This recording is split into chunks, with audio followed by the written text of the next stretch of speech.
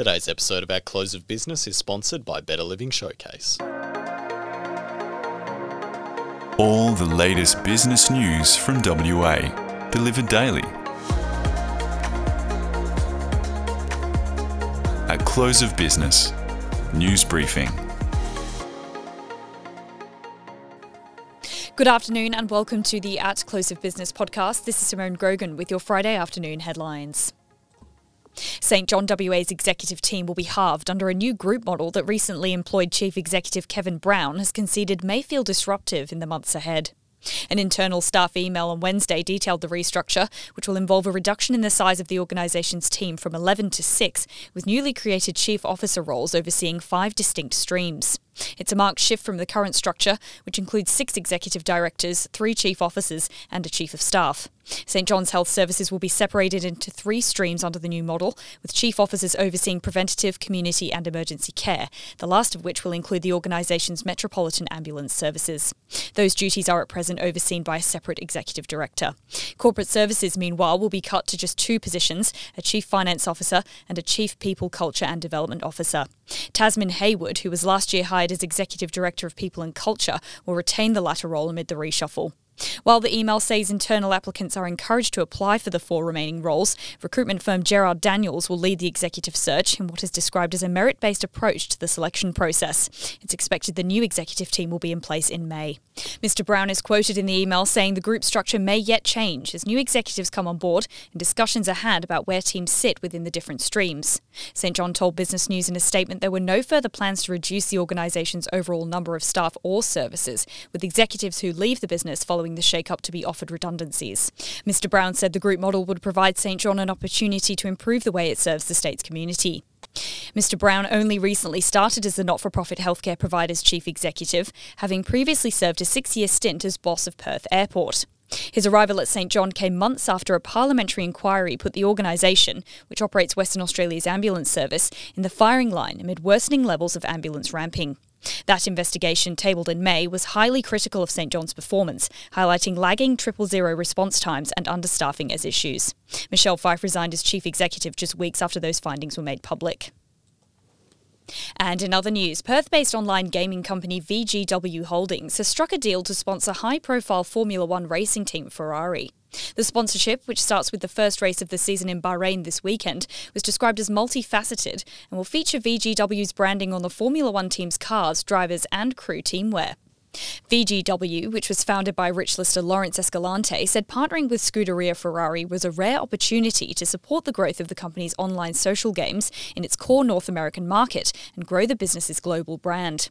VGW Holdings, which trades as Virtual Gaming World, develops and operates online social casino-style games. VGW games use a freemium model where players can play for free and purchase gold coins for additional plays. Winnings are not paid out in cash but can be redeemed for real prizes.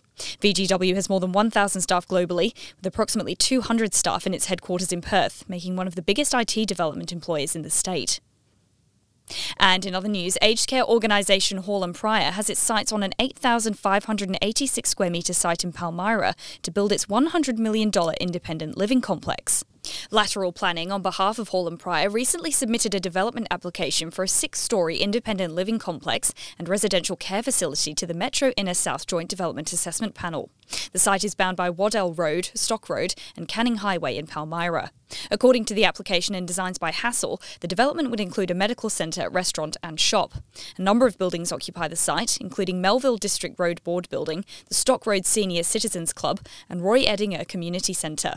The application said all buildings were planned to be demolished, but a plaque would be set up to commemorate the original Melville Road Board building. The city has planned for Melville Theatre Company to move from Roy Edinger Hall to the refurbished Civic Main Hall in Booragoon. Refurbishment of the main hall has been allocated $1.1 million in the city's budget. And that's all from me this afternoon. Coming up next on the podcast, Jordan Murray and Matt McKenzie discuss super tax changes and the debate about the purpose of superannuation. Want to live it better? Don't we all? That's why we've created the Better Living Showcase.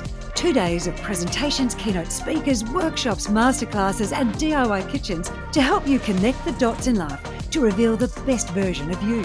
We're calling it WA's leading health, wealth and happiness event because that's exactly what it is. Join us on the 18th and 19th of this month at the Perth Convention and Exhibition Centre, because it is the only destination in our state big enough to hold this many great ideas for future you.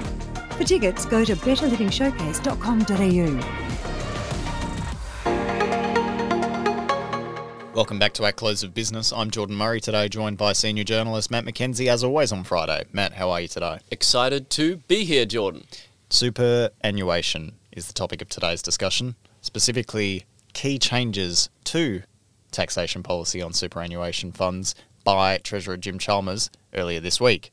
It'll be an increase in the top marginal rate of taxation from 15% to 30% on all unrealised gains or losses. It'll be effective from financial year 26, so that'll be after the next federal election, and money raised will be funding existing operational expenses rather than any new programs. It'll affect around 80,000 accounts. Matt, what's your view on this change to taxation on super? Interesting you say it's going to be used to fund additional existing operational expenses, because there are plenty of those, and we've observed on this podcast before that the government doesn't have a revenue problem. It has had a spending problem, and that's not just the Albanese government, that was also the Morrison government, because spending was increased very rapidly and revenue also actually increased very rapidly, which is one of the reasons that the deficit has shrunk. But spending grew more rapidly than what it was doing before the pandemic. So there's definitely a spending problem there, and revenue, I believe, grew more rapidly than what it was before the pandemic. So there's certainly not a revenue problem, but probably a wise thing from the government to be picking on an issue that only impacts a small number of Australians. The number they say is 0.5%. Politically, that's wise. I make this observation, though. We keep hearing about how earnings on super are concessionally taxed. And it's only really a concessional tax if you think of your earnings on your super as being the same as your income. But really, they're not. They're not really the same. Firstly, because you can't use the money in your super account, for the most part, until either you're in an emergency situation or you get to retirement. You can't use it, so it's not the same as other income.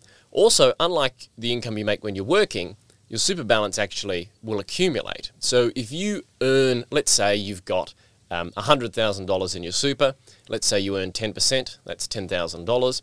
And then let's say you earn, the following year you earn 10%, and then the year after that you earn 10%. Well, your earnings are going to be compounding. The return from the earnings is going to be compounding. So not only do you earn the return on your original balance, you earn a return on the return and the return on the return on the return and so on as you go through years and years and years, which is why it's a good thing to save for your retirement and start early, because the accumulation can be very, very substantial. But the difference between an accumulation being taxed a little bit and being taxed a bigger bit over the period of 10 or 20 or 30 years will be dramatic. It's not like when you're earning an income. If your income tax rate gets lifted a bit, that impacts your income, your disposable income this year, next year, all the rest of it. And it's frustrating, but when you increase the tax on super, or you take money out of super, the effect snowballs over a long, long period of time. So really, superannuation income is not the same as your normal income that you earn in a job. And it also has a different purpose, which is to be used in your retirement. A couple of other things to consider. Number one, isn't it good to have high national savings? People are concerned about high superannuation balances. Well, it's good to have people putting money in the bank account. It's good to have people saving and investing, because that's what creates jobs and creates higher wages. It helps the economy become more productive. It even actually, through a very complicated mechanism, which I'm not going to go into now, when you have higher national savings, it also increases your export competitiveness. So there are a lot of benefits to having your people save. And of course, high income earners, we'd rather probably as a society that they be saving the money than spending it on Lamborghinis. And a final thought, should capital and labour income even actually be taxed the same? We like to tax them the same because it's a fair thing to do, but from an economic perspective, it's an interesting one. There's a lot of debate about this, because taxes on capital income over the long term impact wage earners very substantially. A lot of people don't realise that. And there's a lot of evidence. You look at company tax, for example, when you have higher company tax rates, it actually leads to lower wage growth over the long term. So there is actually a flow-on effect. Now, of course, the people who are making money from capital are usually much richer than the rest of us, so there is a fairness obligation perhaps that they get taxed on that. But from an economic long-term perspective, it's not necessarily beneficial to be taxing the two at the same rate. Not that I'm advocating changing that, Jordan, but you say? But Matt, if people were to spend their money on a Lambo, they'd be subject to the luxury tax, would they not? That's true. Well, maybe they might spend it on a private jet or whatever else, going down a Crown and playing Baccarat, where they'd be taxed as well. Jet streams and revenue streams. We love to see streams here at Close of Business. I've taken some time to consider some of the rhetoric around broken promises over the past week, particularly from the opposition. I note that they have vowed to repeal any changes to the taxing regime of superannuation funds if they are elected in 2025. All I'd say to that is it's not unusual to revisit election commitments if circumstances change, and I'm referring here specifically to the Prime Minister's claim before the election that there would be no change to superannuation under this government.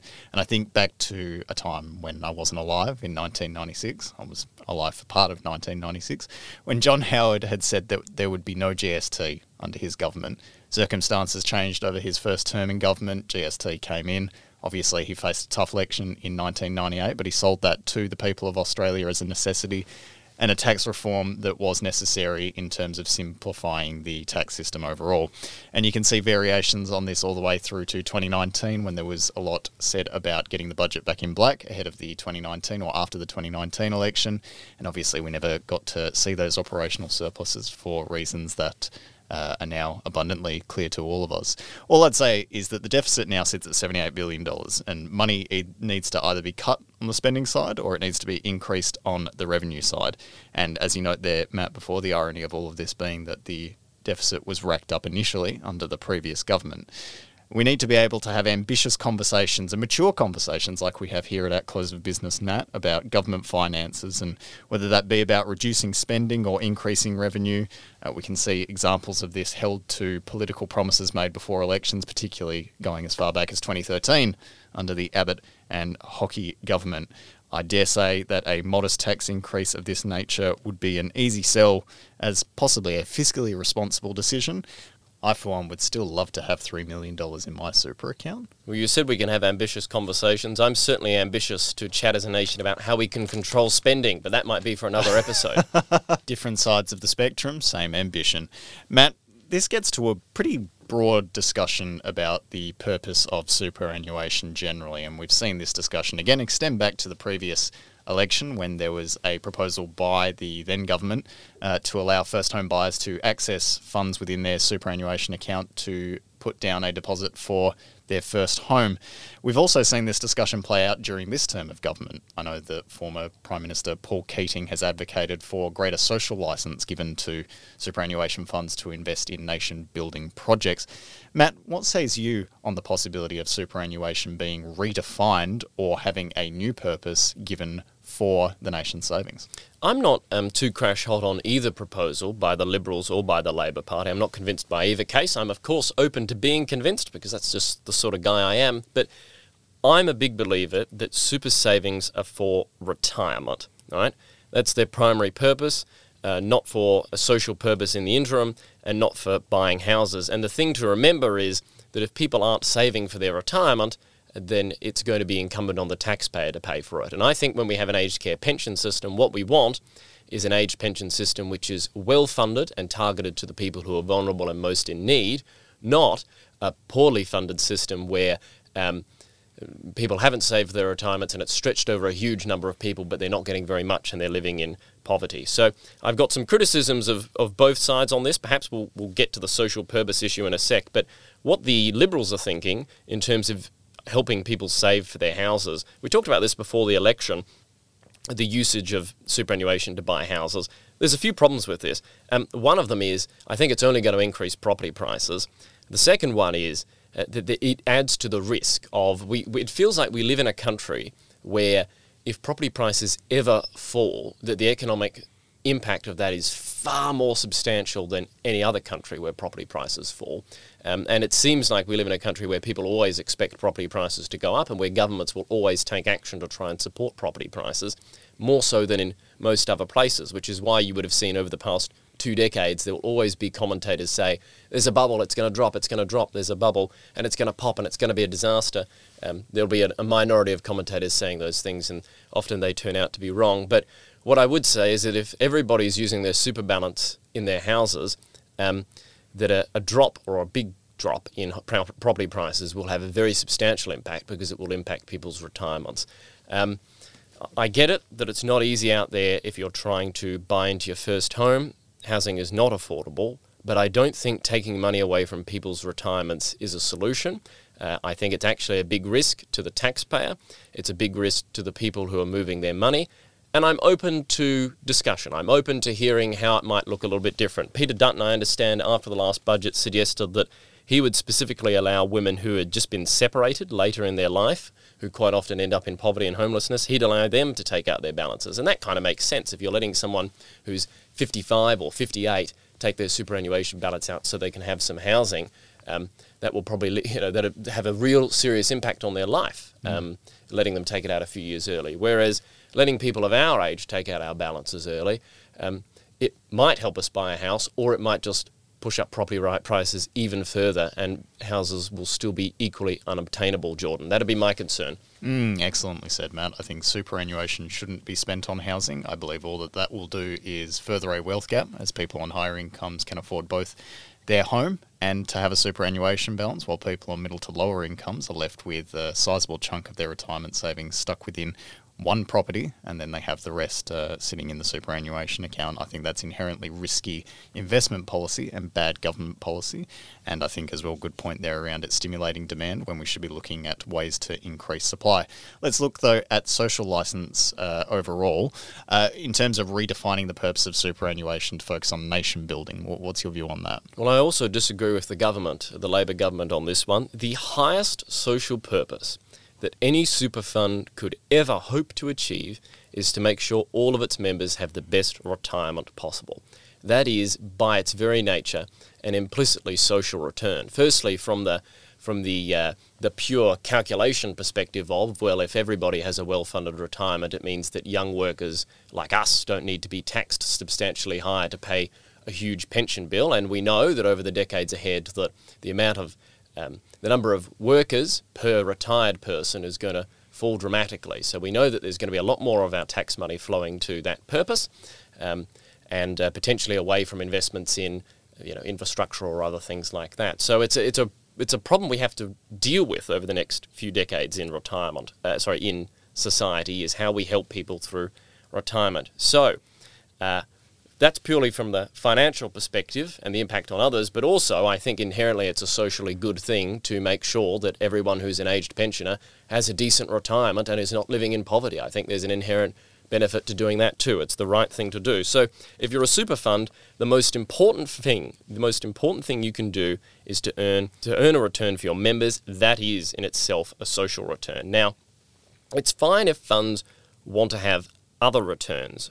They want to have a different sort of social return. But I make 2 points. The first one is superannuation funds need to do what they're good at. What they're good at is earning a return for their retirees and making investment decisions, not necessarily trying to impact social issues throughout society where they don't have expertise. And the second point is, if you take the view that social investments are the investments that generate the best private return, then you don't need to legislate it, you don't need to mandate it, the government doesn't need to offer any direction. Superannuation funds in a competitive market will move in that direction because they want to earn a higher return. But if it's not the case, then by mandating it or legislating it, then you are necessarily trading one social return, which is the benefit that people get in their retirement, for another social return. And I don't think it's right to do that. One more thought on this when it comes to areas of expertise. Back a decade ago, I was on many committees at university, and I recall a discussion about the university moving to fair trade coffee. Now, inherently, it's a good thing.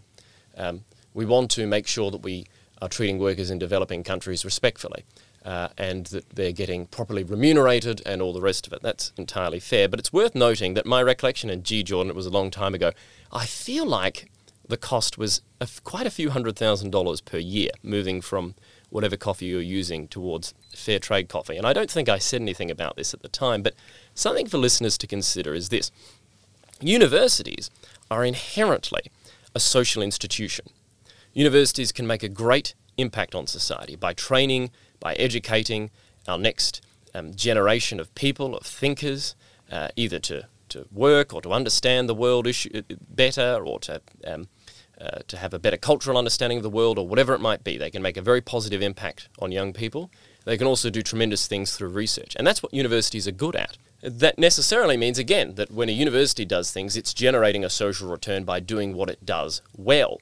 And when it moves, tries to spend money on other social issues, by necessity, it's moving away from where it generates a social return and is good at it to something else where it has less expertise. And to just give you an example, let's say it costs $1 million over 4 years to move to fair trade coffee. Well, wouldn't it be better to offer $1 million worth of scholarships to young kids growing up on coffee farms? Wouldn't it be better to invest $1 million into research into helping those coffee plantations survive diseases or be more productive or whatever else? And that is where a university has great expertise, and an expertise more than anyone else does in society. So this is where the social return thing becomes a very complicated topic, because of course it's the right thing to do to help communities in developing countries, but what is the best way to do it? Is it through the fair trade coffee method, or is it through other methods like the scholarships or the research? And it's worth considering. It's different, of course, if you're a private business and you want to adopt fair trade coffee because it's the right thing to do and you want to make an impact out there in the world in a social sense, perfectly valid. But when you're an inherently social institution, like a super fund, potentially, or a university, then you've got to make decisions about which social return you need to optimise for, Jordan. I think we should always be leery of governments trying to outsource their own jobs to somebody else, whether that be privatisation or, in this instance, having superannuation funds fund nation-building activities. And certainly I'm not against policies that would encourage investment in something that might be risky but will have a social return, particularly green energy, renewable energies. But when we start talking about superannuation funds propping up operating expenses, I think we should be critical of that, and we should say, well, why is the government not doing this? And then come back to our original discussion around the purpose of taxation and spending. Hopefully we can have more ambitious and mature conversations along those lines in the future. To read more of the latest news and analysis from Business News, head online now to businessnews.com.au or pick up the latest edition of Business News. Natalie Sarich-Dayton of Browns is on the cover of that one. In the meantime, Matt, thank you so much. Thank you, Jordan. The latest business news delivered daily. Subscribe and rate the show wherever you listen to your podcasts. For all the latest business news, visit businessnews.com.au. Today's episode of Our Close of Business is sponsored by Better Living Showcase.